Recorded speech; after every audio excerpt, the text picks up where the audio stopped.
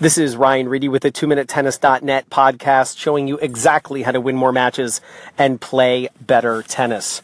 So speaking of winning more matches, you have got to figure out how to lower your opponent's level of play. Most people focus solely on improving their own level, but that is not going to be enough against someone who is having a hot day, who is on fire, someone who is ranked higher than you or plays better tennis than you. You have got to figure out how to lower their level of play to give yourself a puncher's chance.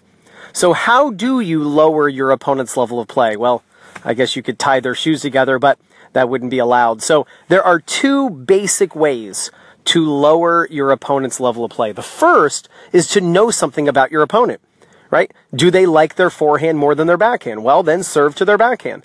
Are they short? Okay, well, hit a lot of lobs when they're up at the net.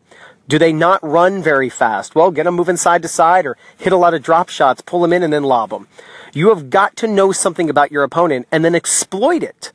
But the second way is to audit yourself and to think about what you don't like. It's amazing to me how many people complain about lobbers. Oh my gosh, all she did was lob. Or all he did was lob. He just kept on lobbing. He's such a pusher. It got me out of my rhythm, right? I think it's amazing people don't flip that and say, oh, wait, he or she, they lowered my level of play. They frustrated me. I started getting mad. I started getting antsy because I wanted the match not to take so long. You have got to learn how to frustrate your opponent. Look, the golden rule of tennis is do unto others as you hope they don't do to you.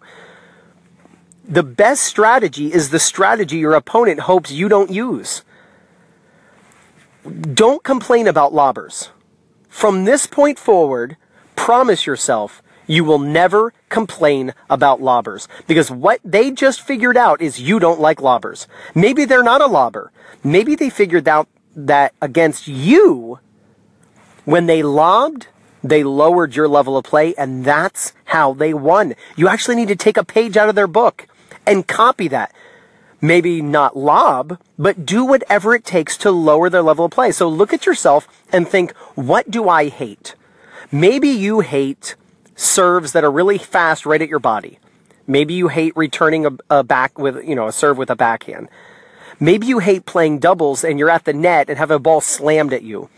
Maybe you hate really high lobs because you lose the ball in the sun or, the ball drops so fast you can't time the overhead. Whatever it is, I want you to write them down. Then I want you to think, I need to start putting my opponents in these situations. See, players at the same level or a similar level have similar likes and dislikes.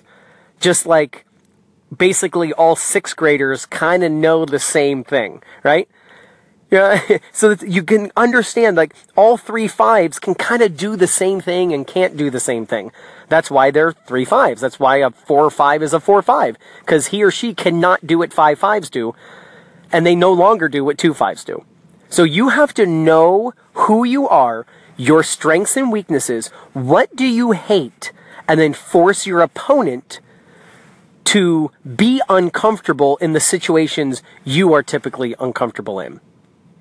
If you do those two things, if you look at your opponent and force them to hit their weaker shots, and then look at yourself and force your opponent into the situations you personally hate, I promise you, you're going to win more matches and play better tennis. This is Ryan Reedy at 2MinuteTennis.net, and I'll talk to you next time.